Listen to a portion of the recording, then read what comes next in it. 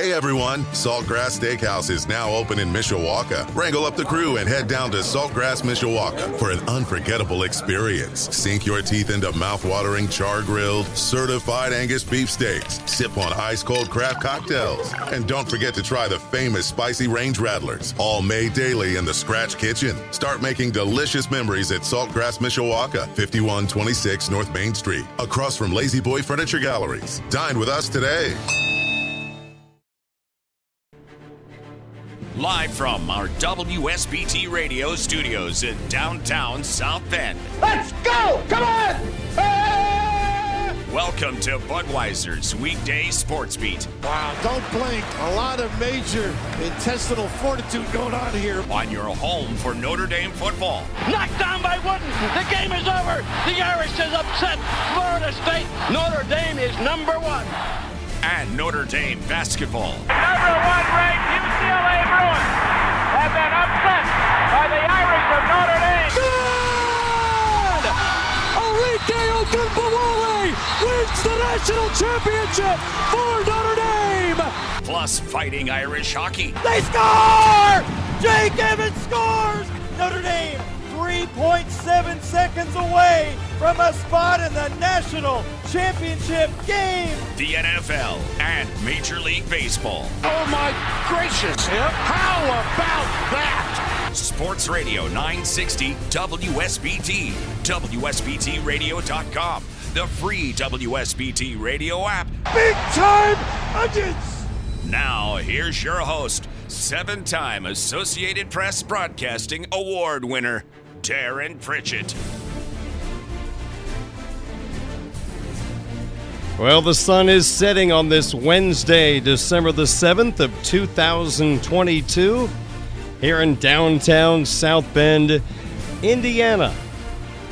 My name is Darren Pritchett. Hope you're having a terrific day, and we thank you for stopping by. Budweiser's Weekday Sports Beat, live on 960 AM WSBT, a live stream available at WSBTradio.com and on our free WSBT radio app. Also, the program has a video feed available on the Twitch app. Just search Sports Radio 960 WSBT. Well, tonight's program is only 90 minutes because Notre Dame basketball is on the air starting at 6:30. Pre-game coverage, Mike Bray's Fighting Irish, a record of 6-2, will take on the 4-4 Boston University Terriers at Purcell Pavilion. Opening tip is set for 7 o'clock. All the action from the seat of Tony Simeone courtside at Purcell Pavilion. You'll hear his comments about tonight's game right here on WSBT Radio. We'll talk a little Irish basketball later on in the program as well.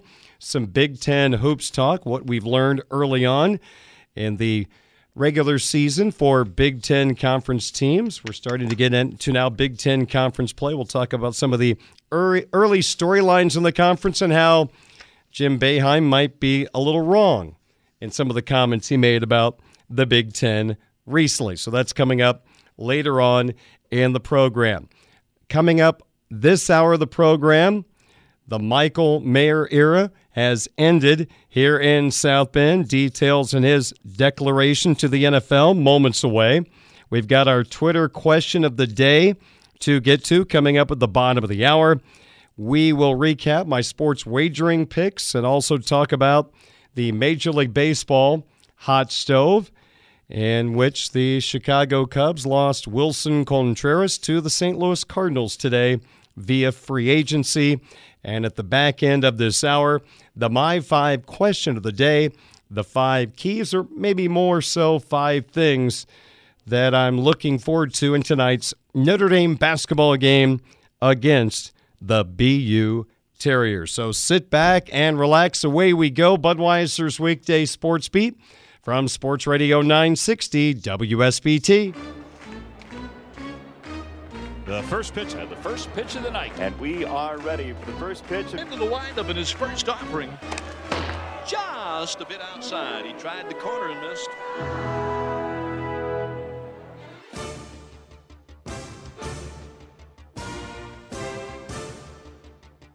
Notre Dame football picked up a verbal commitment today. We'll talk about that in just a moment. But first, the big news of the day is news that is not surprising. But here we are with the announcement that one of the best offensive players that Notre Dame has had in quite some time is off to the NFL. Junior tight end Michael Mayer announced today on social media that he is leaving the University of Notre Dame after 3 years to go to the NFL draft, and also he will not participate in the upcoming Gator Bowl game for the Irish against the South Carolina Gamecocks. Michael Mayer talked to ESPN's Pete Thamel today, and in a story released at ESPN.com, Mayer was quoted as saying, "I've really enjoyed my experience at Notre Dame. The first reason I picked Notre Dame was the NFL.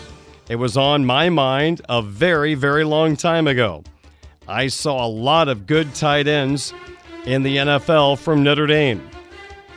That was one of the main reasons I went there.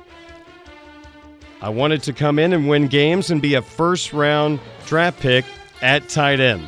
I set my sights on it, and that's what I've been working toward the last 3 years." Mission accomplished. He rewrote the Notre Dame record books at the tight end position. In just 36 games, he set the Notre Dame tight end career records for catches, 180, which, by the way, take away the tight end label, receptions in a career in Notre Dame history, he's third behind Michael Floyd and TJ Jones. With those 180 catches, Michael had 2,009 receiving yards and 18 touchdowns. That is rewriting the Notre Dame record books at the tight end position. And as you know, as a Notre Dame football fan, the Irish have been blessed with some amazing tight ends the last couple of decades. Two of my favorites, Tyler Eifert and Kyle Rudolph. And this guy goes right at the top of the list in Michael Mayer. He was everything we could have imagined coming out of high school. There was a lot of buzz about Mayer coming to Notre Dame at tight end, keeping that tight end U label alive here in South Bend. Well, he took it to another level, in my opinion. Was ripped off last year, not a finalist for the Mayer Award, or the Mayer Award. It should be the Mayer Award, the Mackey Award. But he is a finalist this year, and it's either going to be Bowers from Georgia or Mayer from Notre Dame winning that particular award.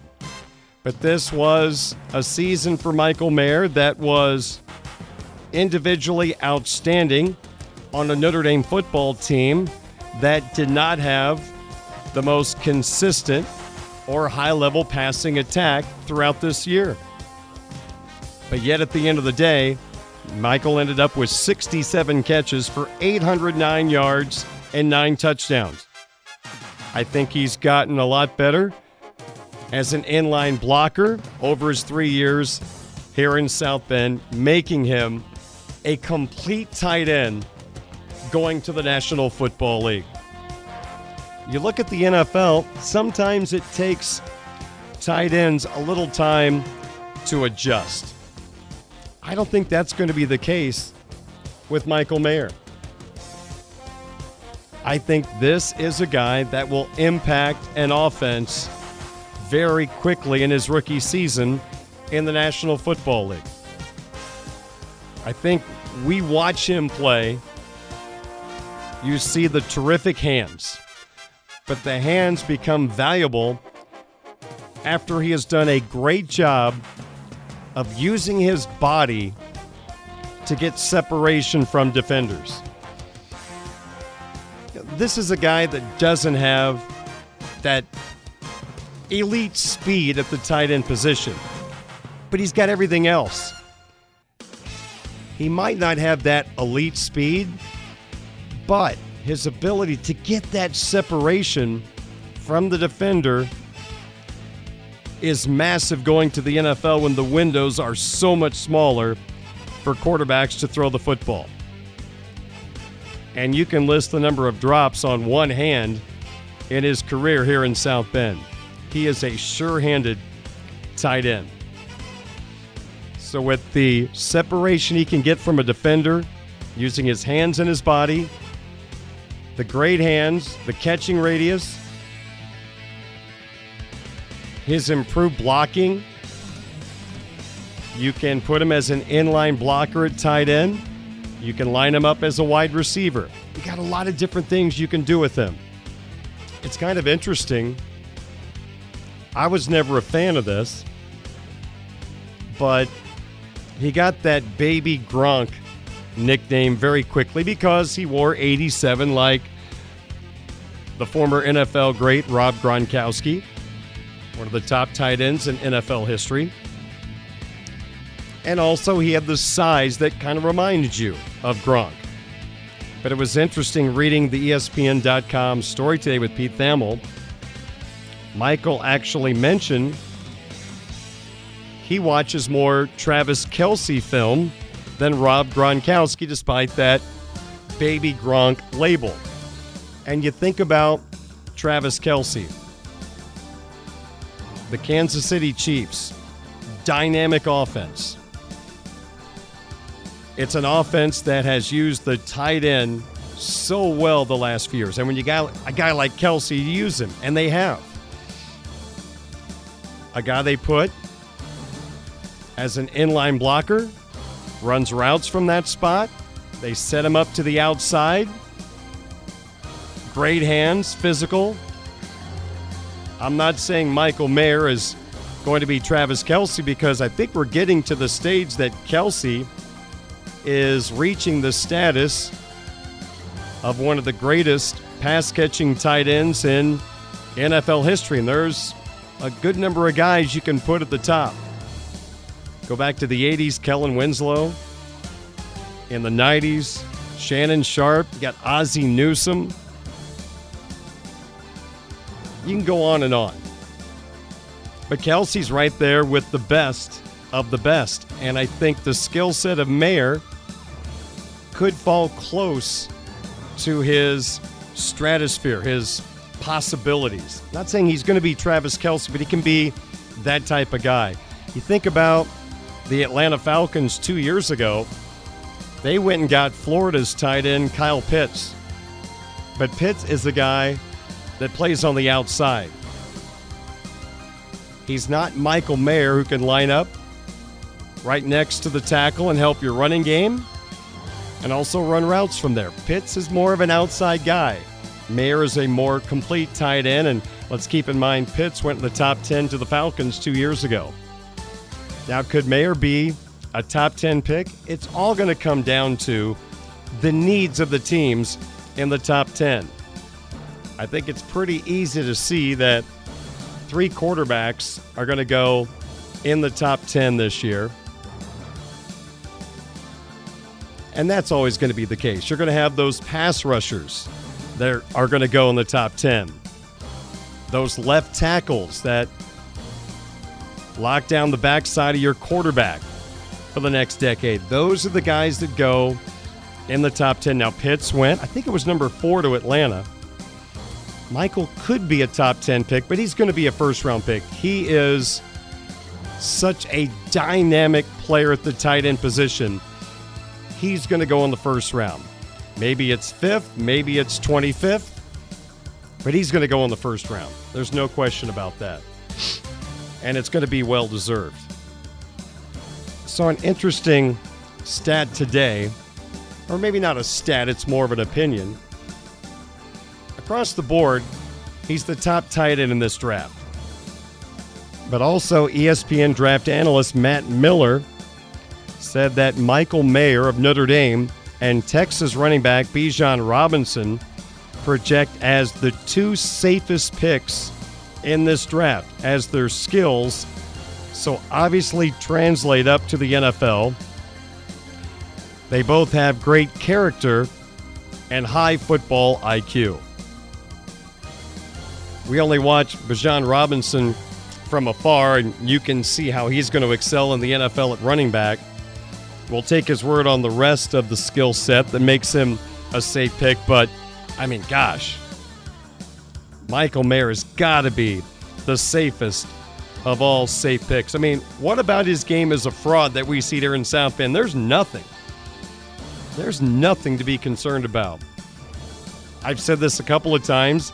He's a guy that you kind of feel like as a fan or a media member, you could sit down, talk football with, eat some chicken wings, have a beverage, and have a great conversation.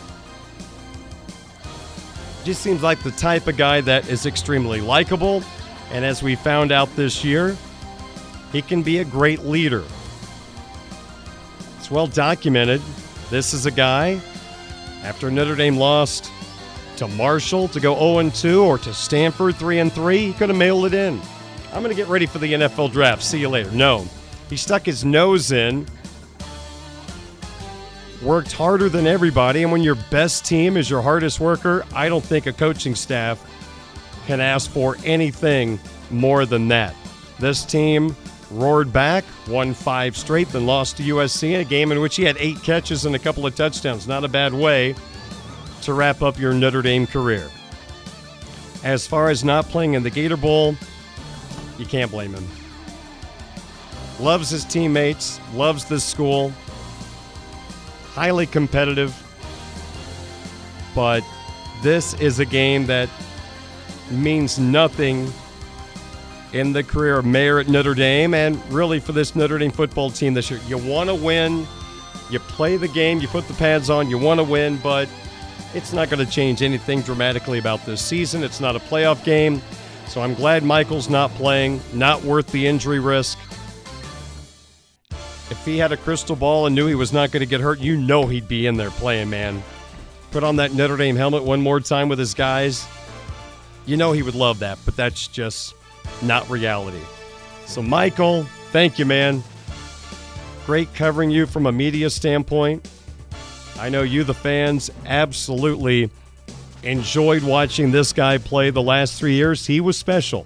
Some guys are a little different. Brady Quinn, Manti Te'o, Jalen Smith. Michael Mayer goes into that elite company. Did everything you could have asked here in South Bend. And now we'll watch Michael Mayer get ready for the NFL draft.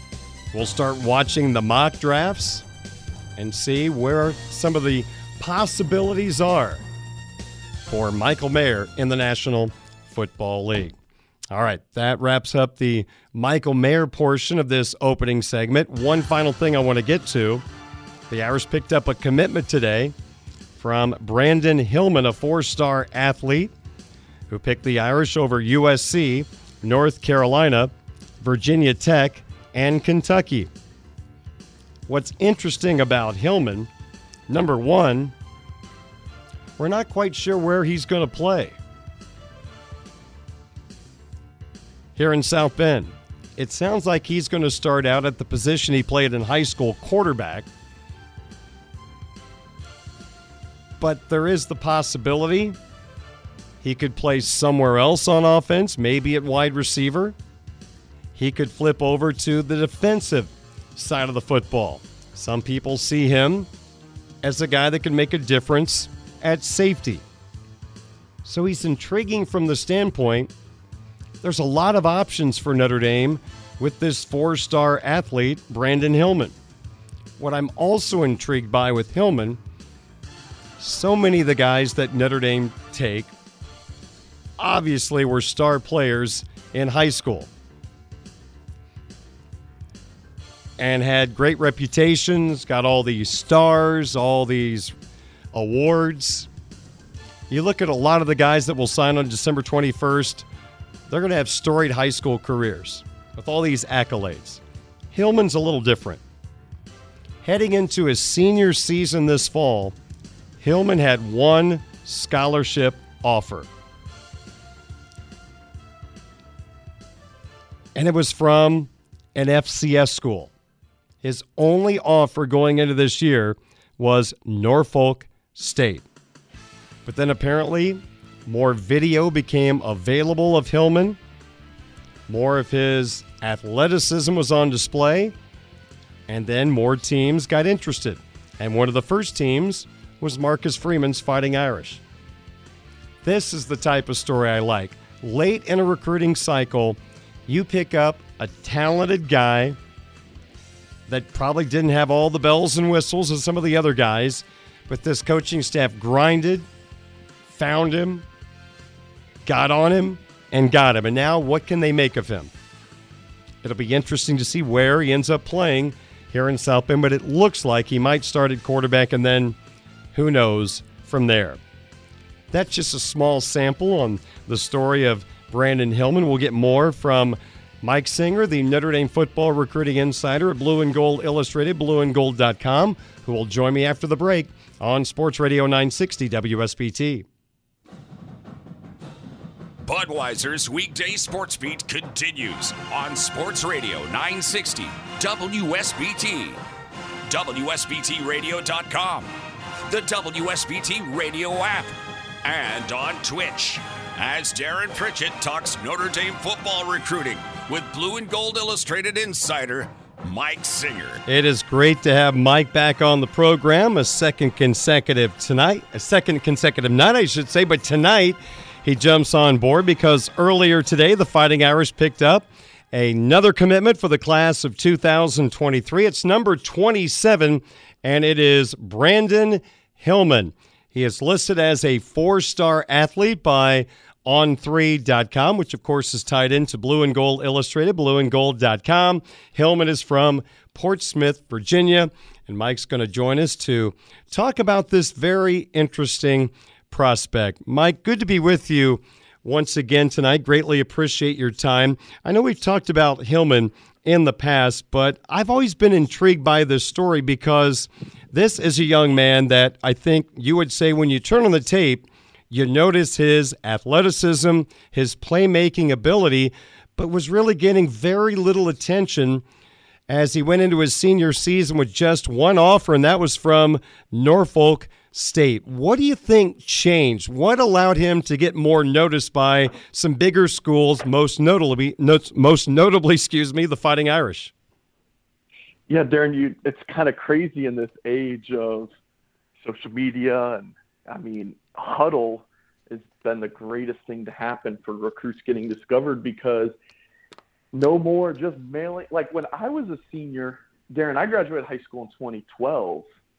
I mean, that's what, 11 classes ago?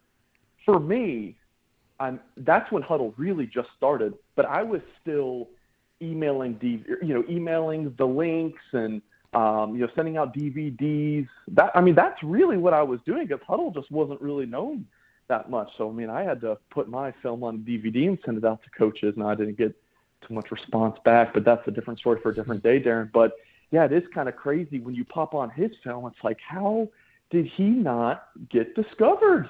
And I think a big part of it is he's playing quarterback, and I don't think it's talent evaluators, we're wanting him as a quarterback, but still it doesn't make sense because he's running the ball so well. As a junior, had over 3,000 all-purpose yards and over 20 touchdowns. So Darren, I don't have the answer there, but I do know that during his senior season he started to play some safety. So now you have film of him on both sides of the ball. So there's a clear athletic projection for him at the next level that he can just play somewhere. Maybe it's quarterback. That's where he's at least going to try out at first at Notre Dame. He's going to try to play quarterback. But with Kenny Minchie coming in and C.J. Carr in 2024, I personally don't think that quarterback is in his future. But, hey, maybe the Wildcat, or I like him as an offensive weapon. And then at safety, he's a hard-hitting player as well. So there's just a lot to like with his film, his production, and then his measurables, Darren. 6'1", 190 pounds, and that was in the off season, so we might be closer to 200 pounds now. Good verified times, 6'5" wingspan, so he is just on paper and on film a really good prospect, and good for Notre Dame to be able to catch him this late in the process.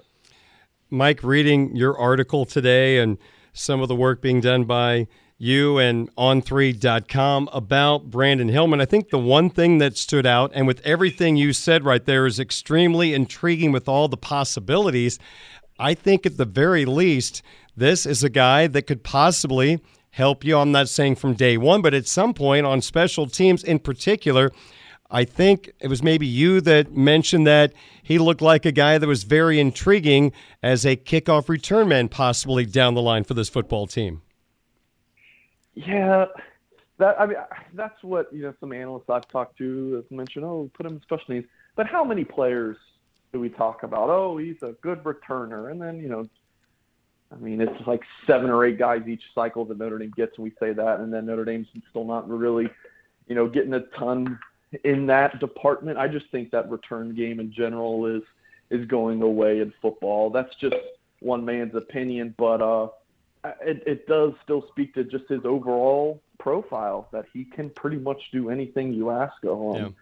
Yeah. Seriously, with his build, I wouldn't rule him out being a rover. I don't think he's a corner, but I think he could be a strong safety or a rover if you play him on defense. But offensively, running back, slot, he's just kind of one of those weapons, Darren.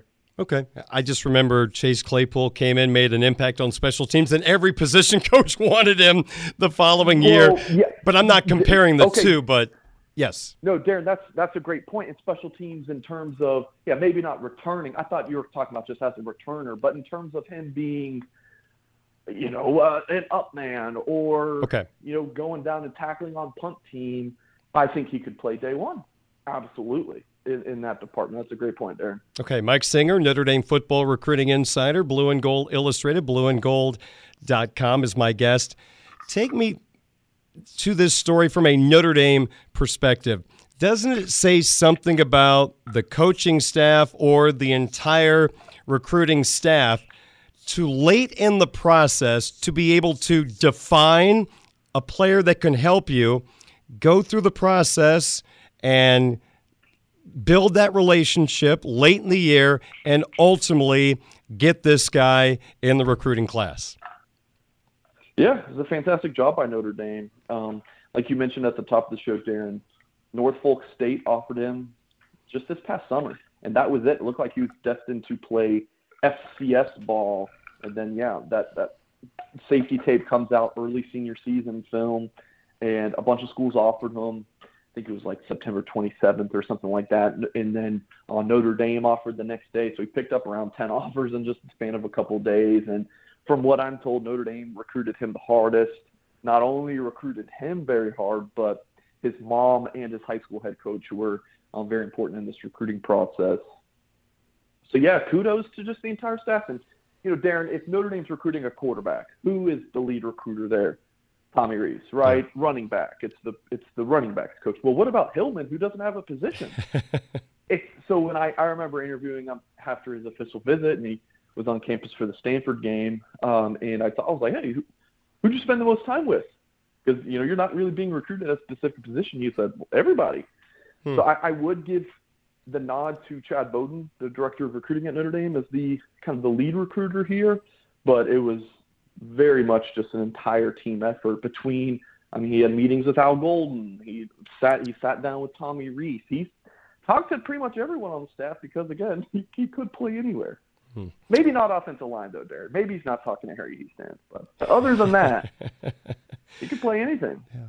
Well, Mike, I know we spend a little time each week talking about Notre Dame football recruiting, and I always got the feeling, listening to you talk about this class, that they might end up somewhere between 26 and 28 recruits. They're at 27 right now, so they're pretty much right on pace with the way that I kind of felt like you've analyzed how this could turn out. You never say never, but I know Notre Dame's in great shape right now, but there are still 14 more days until National Signing Day, so you can never count out maybe one more being added? Yeah, you're definitely on the right track there, Darren. In following what they've been doing in terms of like the high school prospects who they've offered and about, right? That we talk about each week on our YouTube show and, and doing these interviews with you, Darren, everything kind of seems settled. It's like they landed everyone we was expecting them to land, and like the other guys that they were recruiting are kind of trending elsewhere. So it's like, who's left?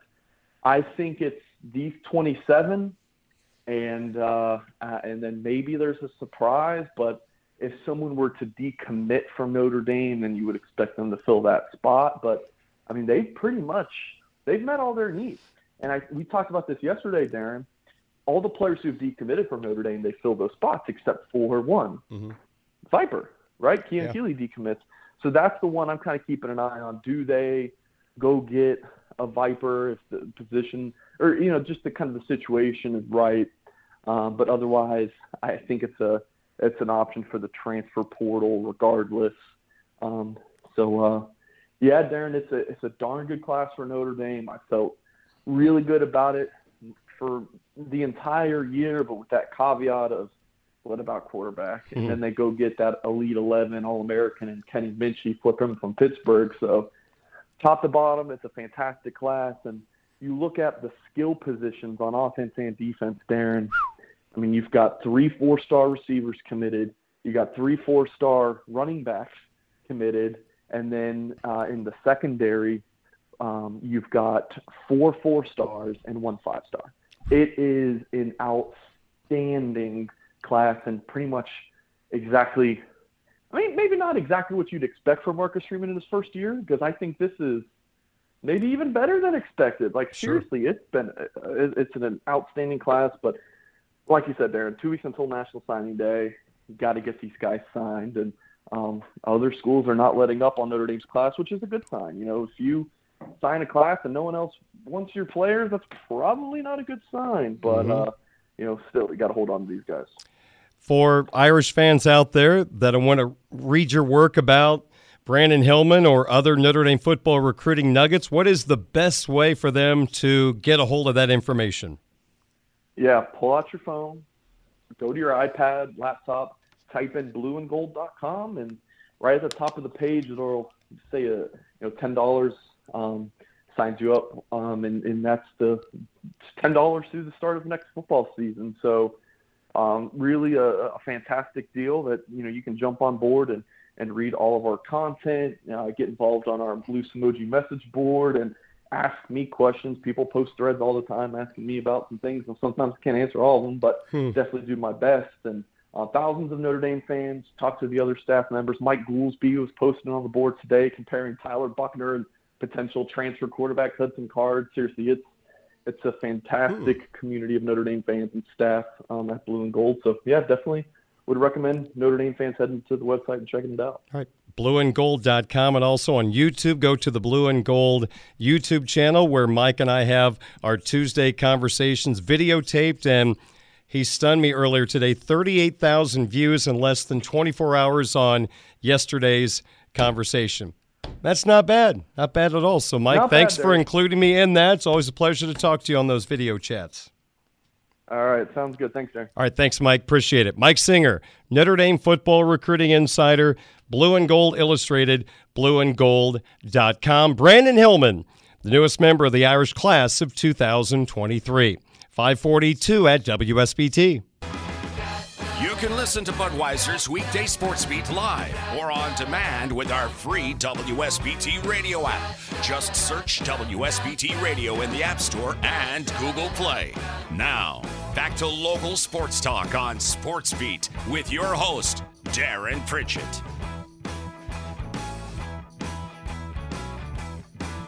.547 at Sports Radio 960, WSBT. Sports Beat tonight being brought to you by Budweiser, the king of beers, locally distributed by United Beverage Company of South Bend. Football fans, this Bud's for you. Barnaby's of Mishawaka and Granger, now with 3 locations to serve you. Their newest location on Lincoln Way in the Twin Branch area, now open for carryouts. Barnaby's, the Family Inn, the Food Bank of Northern Indiana. This holiday season, give the gift of hope to a hungry neighbor. Learn more at feedindiana.org. Legacy Heating and Air, a Cook family business. Midland Engineering Company, beginning their second century of quality roofing experience. The Mishawaka Education Foundation, granting a better future. Pet Refuge, urging you to adopt, don't shop, or new beginnings have happy endings. South Bend Orthopedics, team physicians for the University of Notre Dame since 1949. And by Tim Grau, State Farm Insurance.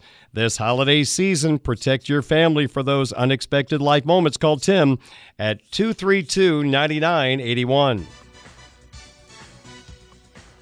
One question, 5 answers.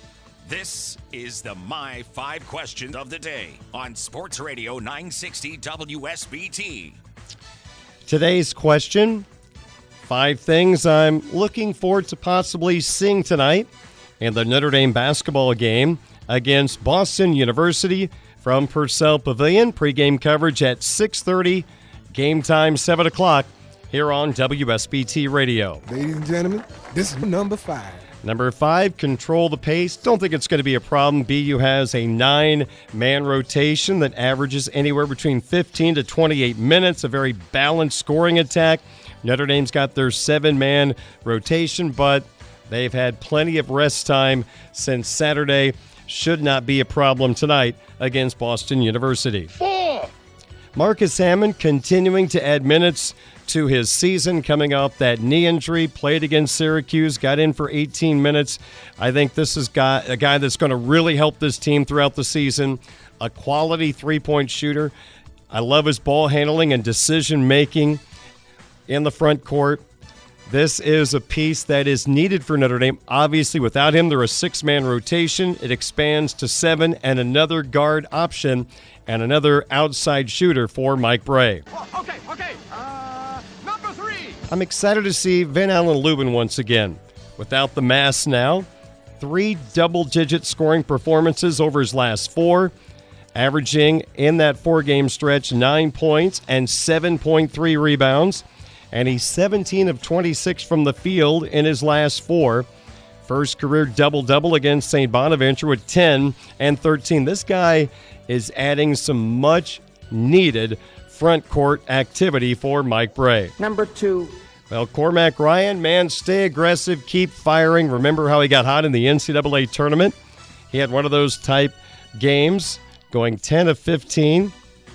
From 3 over his past couple of games, averaging 18 points the last 2, 13 of 22 from the field. Number 1.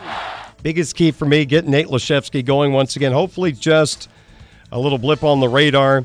Last Saturday, almost a ghost in that game against Syracuse.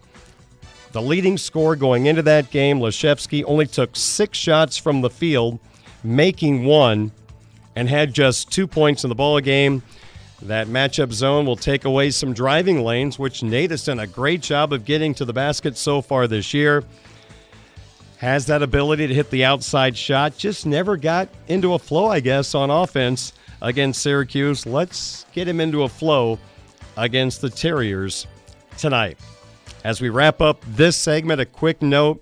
The Chicago Cubs let Wilson Contreras go. They gave him the qualifying offer. He turned it down, which means they get a draft pick from the team that signs him in free agency. And today the St. Louis Cardinals gave Contreras 5 years, $87.5 million, $17 million a year for a starting catcher is a pretty good number for St. Louis. So Contreras will be going against the Cubs in the NL Central. All right, Sports Center, I should say a sports update coming up in a moment. We'll talk some Notre Dame and Big Ten basketball coming up next on Sports Radio 960 WSBT. Budweiser's weekday sports beat on Sports Radio 960 WSBT. Wesley, off balance shot, no good. Atkinson, put back, it's good. That's it. Happy St. Patrick's Day. Notre Dame in double overtime. Here's your host, Darren Pritchett. Happy St. Patrick's Day, baby. Welcome to the 6 o'clock hour, Budweiser's weekday sports beat. On your home of Mike Bray's Fighting Irish of Notre Dame, Sports Radio 960 WSBT. Of course, as always, our stream is available at WSBTradio.com.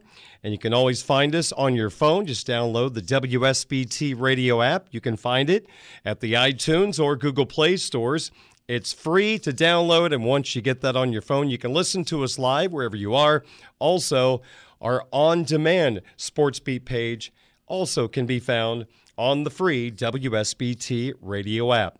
Well, Sports Beat is going to wrap up at 6:30 tonight because we have Fighting Irish basketball here on WSBT Radio.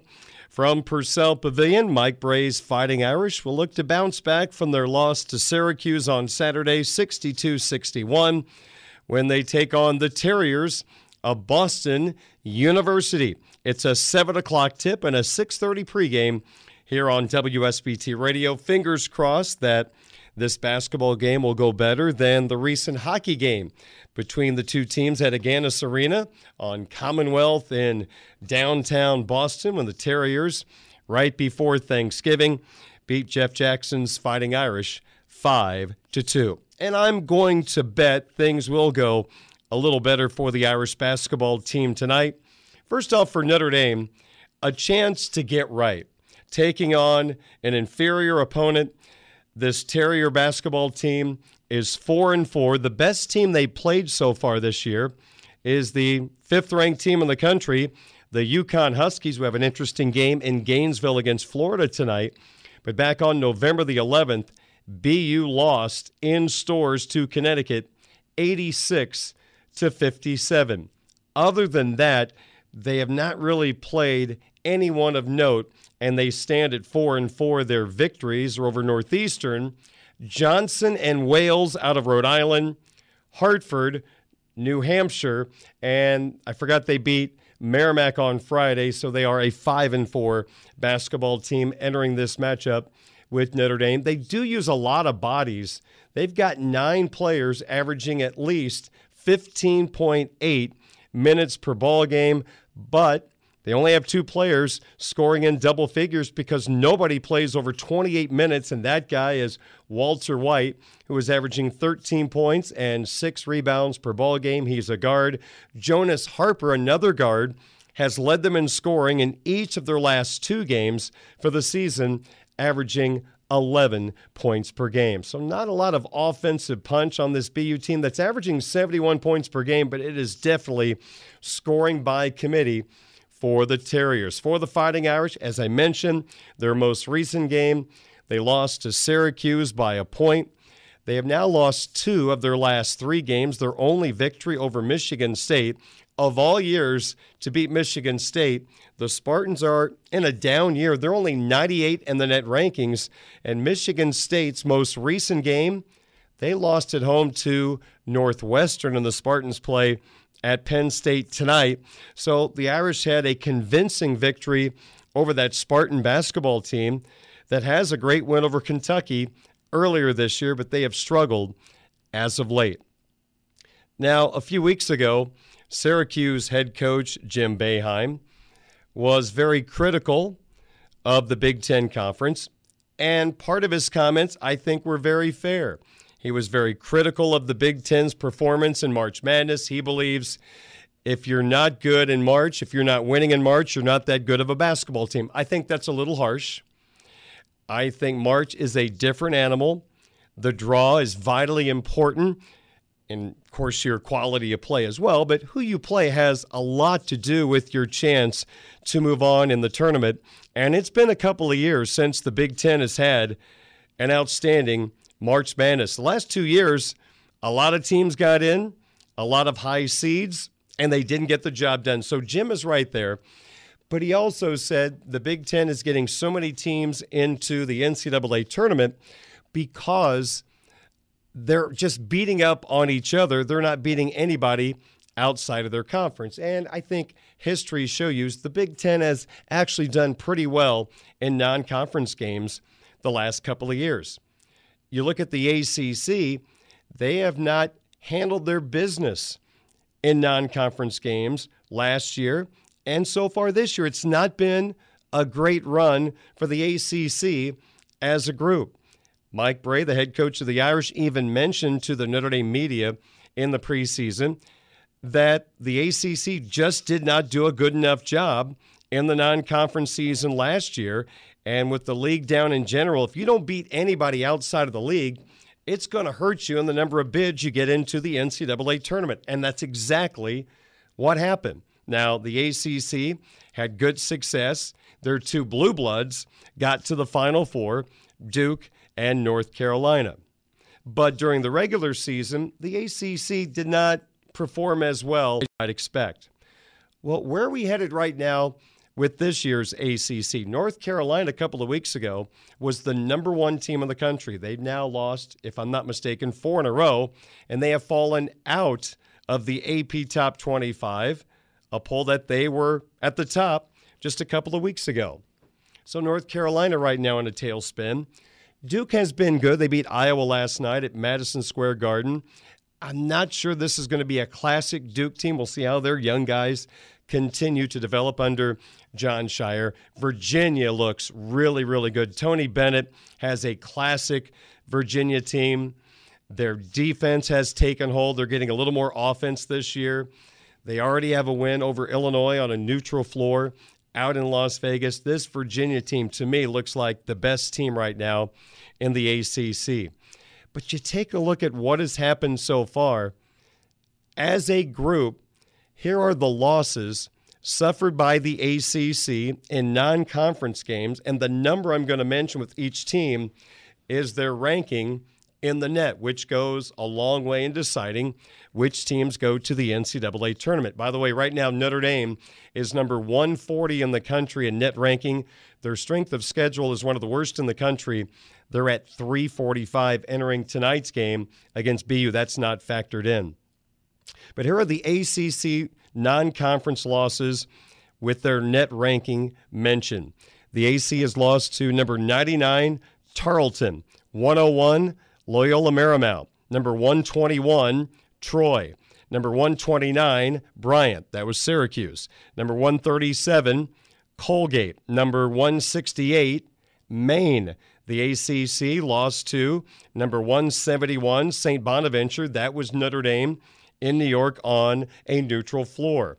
The ACC has also lost to team number 172 in the net ranking, Stetson, number 205, Siena, number 243, Appalachian State, number 279, Wright State, number 288, Bellarmine, and number 333, New Hampshire. So as you can see, already some bad losses for the Atlantic Coast Conference. Now, it's way too early to define how many teams are going to make the NCAA tournament from the ACC, but we are heading toward a lot of conference basketball over the next couple of weeks. And you could say the ACC has a lot of work to do with a lot of their teams to build their resume to be in position to get an at-large bid into the field of 68. Those losses may come back to contribute to a couple of teams not making the NCAA tournament. Now, Boeheim was very critical of the Big Ten not beating teams outside of their conference. So I did just a little digging today, and here's what I found. The Big Ten has actually done very well during the non-conference season. They have a host of quality victories already on their resumes. I mentioned Michigan State is only 94 in the net rankings. They have a victory over number 41, Kentucky. Wisconsin is number 61. They almost took down Kansas in a holiday tournament, losing by a point in overtime. But they also have a win over the number 38 team in the net rankings from the Big East Conference, Marquette, a team that Notre Dame will play coming up. Also from the Big Ten, they have 4 teams in the top 11 of the net rankings, including Maryland, which was picked 10th by the media in the Big Ten, and that's going to be a big miss by the conference media, as Maryland has looked very good so far this year, despite losing in Madison to Wisconsin last night. Maryland has 2 quality victories already on their schedule. Now, one of those is conference. We're talking about non-conference right now. They beat Illinois at home last week. Illinois 8 in the net, but Maryland has a victory over number 49, Miami. Oh, yeah, they're from the ACC. You've got Indiana right now at 9 in the net. They have beaten 2 teams in the top 50, Number 40, North Carolina. That was in Bloomington. And then a nice road win in Cincinnati over Xavier, who is number 43 in the net rankings. I mentioned Illinois is 8 in the net right now. I mean, they have 2 quality losses right now to number 11 Maryland on the road and number 6 Virginia on a neutral site, but they also have 2 big wins on neutral floors against number 13 Texas, which was last night at the Garden in New York, a come-from-behind overtime victory by the Illini, and they also rallied to beat number 14 UCLA in Las Vegas. And Purdue is the top net team right now in the Big Ten. They're number 3 in the net rankings, and they have as good a victories as anybody as well. Neutral floor victories, and these were both by double digits over number 12 Duke and number 22 Gonzaga. So I think we can remind Jim Boeheim that, yes, the Big Ten has not lived up to their regular season hype in the last 2 NCAA tournaments, but he's wrong about the conference just only beats up on themselves, because right now those are all the quality wins of some of the top teams in the Big Ten. And I didn't even mention Illinois spanked Syracuse during the Big Ten ACC Challenge, but that doesn't go into the key win category, because why are we going to count NIT-type victories, beating Syracuse? That's not an NCAA tournament team. So, sorry, Jim, you can't even make the list of being a team that a Big Ten team beat that was of quality. You're just kind of NIT material. So the Big Ten in a good spot right now heading into the bulk of the conference season. What's been interesting about the Big Ten so far this year, there is a major Big Ten preseason hype train about Mike Woodson's Indiana Hoosiers. And Indiana brought back the foundation of last year's team with a couple of good additions. And I was very hesitant to jump on that hype train. Not that Indiana wasn't going to be good. I'm not saying they're not going to be an NCAA tournament team. My thought was this: a team like Indiana has to earn the hype this year, because last year they were 20 minutes of basketball away from going to the NIT. They were not going to make the NCAA tournament until they rallied in the second half against Michigan in the Big Ten tournament. They went on to beat the top seed Illinois the next day to all but lock up their spot in the NCAA tournament. It was a team last year that was almost an NIT team because they were not very good offensively, a poor shooting basketball team. Trace Jackson Davis kind of woke up in the Big Ten tournament and in the NCAA tournament after an up and down regular season.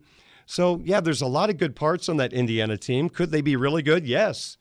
But my thought was they're just going to have to earn that elite status in the Big Ten. John Rothstein, the terrific insider at CBS Sports, he thought the Big Ten goes through Bloomington this year. He thought Indiana was the best team, and again, they might be. But I just need to see them do it this year in big games. Again, Xavier on the road, they got the job done. It was a dismal performance, and it had nothing to do with the officiating, unlike what some believe, that Rutgers absolutely dominated Indiana in Piscataway, 65-48, a poor offensive performance, and that's why I was hesitant to throw roses at the feet of Indiana until they earn it. That was the performance that kind of held me back from being all in on Indiana being the elite team in the Big Ten. So they had the preseason hype, and again, they might be the best team in the Big Ten. They just have to earn, from my standpoint, that status. It wasn't like they were a dominant team last year. Then you look at Purdue. They kind of stole that preseason hype train from Indiana and became the in-season headline in the Big Ten Conference. Anytime you beat Duke and Gonzaga back-to-back games by double digits on a neutral floor, that catches everybody's attention. Where they go up 19 spots in the polls after pulling off those wins over the Blue Devils and the Bulldogs, up to number 5 after beating them. Now they're number 3 in the net rankings. This Purdue team is really interesting, and they are deserving, I think, of this in-season hype that is built around Matt Painter's team. First off, Matt Painter is one of the best basketball coaches in the country. Year in and year out, he puts a high-level product on the floor at Mackey Arena. So credit to him.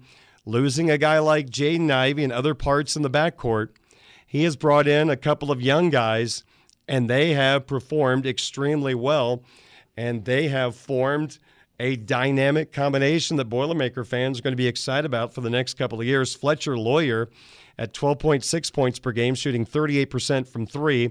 And Braden Smith, Mr. Basketball in Indiana, 9 points, 4 rebounds, 3 assists, shooting 36% from three. I mean, those guys have played old so far this year. And they can play a little freer when you've got what could be the most dominant big guy in the country, maybe the most dominant player overall, and the 7-footer, Zach Edey, who has just taken another step up in his level of play. 23 points per game, 12 rebounds.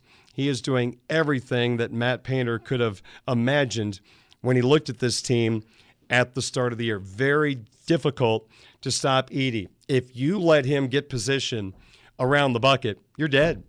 You got no shot. With that size, you're not going to block his shot. And he's a guy that I think he withstands punishment pretty well for a guy of his physique. I think he's a lot stronger than maybe I even imagine. But you let him get set up in the low block, you just hope he misses. That's all there is to it. So the key to defending Edey, beating him to the spot and pushing him a little farther away from the basket. So Purdue's playing Hofstra tonight at 7 o'clock at Mackey Arena. Hofstra 6-3, a chance for the Boilermakers to remain undefeated at 9-0. So I think rightfully Purdue has stolen some of those headlines from the preseason from Indiana. And I think both of those teams are going to be highly seeded teams in the NCAA tournament. But the team for me that might have the highest ceiling of any Big Ten team is Illinois. Now, this is a team that lost 86% of its scoring last year. It has been rebuilt, playing a totally different style. Last year, this team was built around the 7-footer Kofi Coburn, a double 20-point, 10-rebound type performer, night in and night out. But it hurt them defensively overall. You play pick and roll against that Illinois team, they did not have a lot of success. This year, Illinois has gotten stronger with more athletic wings. And with the athleticism of this team, they're now playing a switching defense just like Scott Drew and Baylor have done so successfully. One of the players from that team is Michael Meyer, who has joined Illinois as a grad transfer along with Terrence Shannon Jr., the star from Texas Tech. They have provided the veteran quality play and toughness that you need if you're going to be a great tournament team. But they have a very interesting young nucleus, a sophomore guard in R.J. Melendez, who is breaking out. Then you got these 4 freshmen that they brought in, led by Sky Clark, Jalen Epps, Sincere Harris, who played at LeBron James Academy in Ohio. These 3 have come in and played, I think, even more quality basketball than anyone could have imagined. They've got a guy in Dane Danger, a big physical body coming off the bench, a 6'9", 250, 260-pound guy in the low block that can do damage. But this team has probably more raw talent than any team in the Big Ten. Now, can they put it all together? That's a question mark. That's why I say they have the highest ceiling, but it's not a guarantee they're the best team. They have great wins over Texas and UCLA, highly competitive with Virginia, lost a tough one in the conference opener at Maryland. This looks to be the type of team that could make a push in the NCAA tournament. So I love Purdue and Illinois going forward. Indiana, I think, will grow on me as the season goes on. Michigan, Michigan State, they got some work to do. Wisconsin's okay. Iowa's okay. But I think Indiana, Purdue, Illinois, Wisconsin, I shouldn't say Wisconsin. I'll go Maryland instead of Wisconsin, despite the Badgers beating them last night. They are the teams to watch right now in the Big Ten. Indiana is in action tonight, 7-1, 0-1 in the Big Ten. They'll take on a sneaky Nebraska team. When you play Nebraska, you think we're going to win by double digits. That's the way it's been the last couple of years. But Nebraska's 6-3, and their last 3 wins have been convincing. Now, Florida State is not a good team this year coming out of the ACC, but Nebraska beat them easily 75-58. BC, another down ACC team. Nebraska hammered them 88-67, and this is the eye-opener. Creighton was number 7 in the country last week, and Nebraska beat them by 10, 63-53. So Indiana should win, but let's be careful. This Nebraska team has shown more life and the more ability to be competitive so far this year compared to the last few seasons, or really their time in the Big Ten Conference. So we've got Purdue and Hofstra tonight at 7, Nebraska and Indiana at 8:30, and of course, right here on WSBT Radio, we have the matchup between Notre Dame and Boston University. Pregame coming up in a couple of moments, and then the opening tip is at 7 o'clock. Well, Budweiser's Weekday Sports Beat on Sports Radio 960 WSBT is brought to you by Budweiser, the king of beers, locally distributed by United Beverage Company of South Bend. Football fans, this Bud's for you. By Barnaby's of Mishawaka and Granger, now with 3 locations to serve you. Their newest location on Lincoln Way in the Twin Branch area is now open for carryouts. Barnaby's, the family inn. The Food Bank of Northern Indiana. This holiday season, give the gift of hope to a hungry neighbor.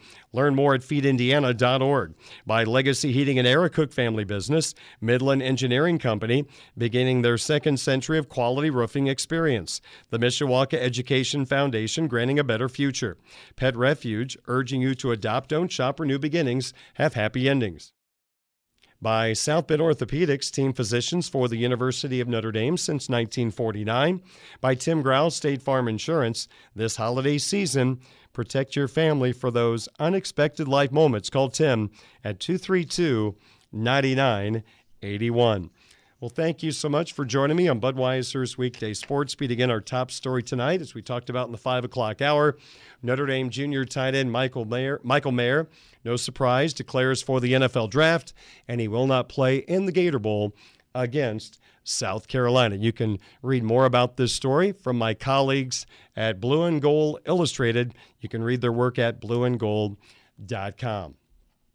Well, folks, have a wonderful evening. Again, I'll be back tomorrow at 5 o'clock. We'll talk more Notre Dame football and take a look back at the Notre Dame Boston University contest from tonight. So stand by. Tony Simeone is at Purcell Pavilion, ready for the pregame show and live play-by-play action of the Irish and the Terriers right here on your home of the Fighting Irish of Notre Dame, Sports Radio 960 WSBT.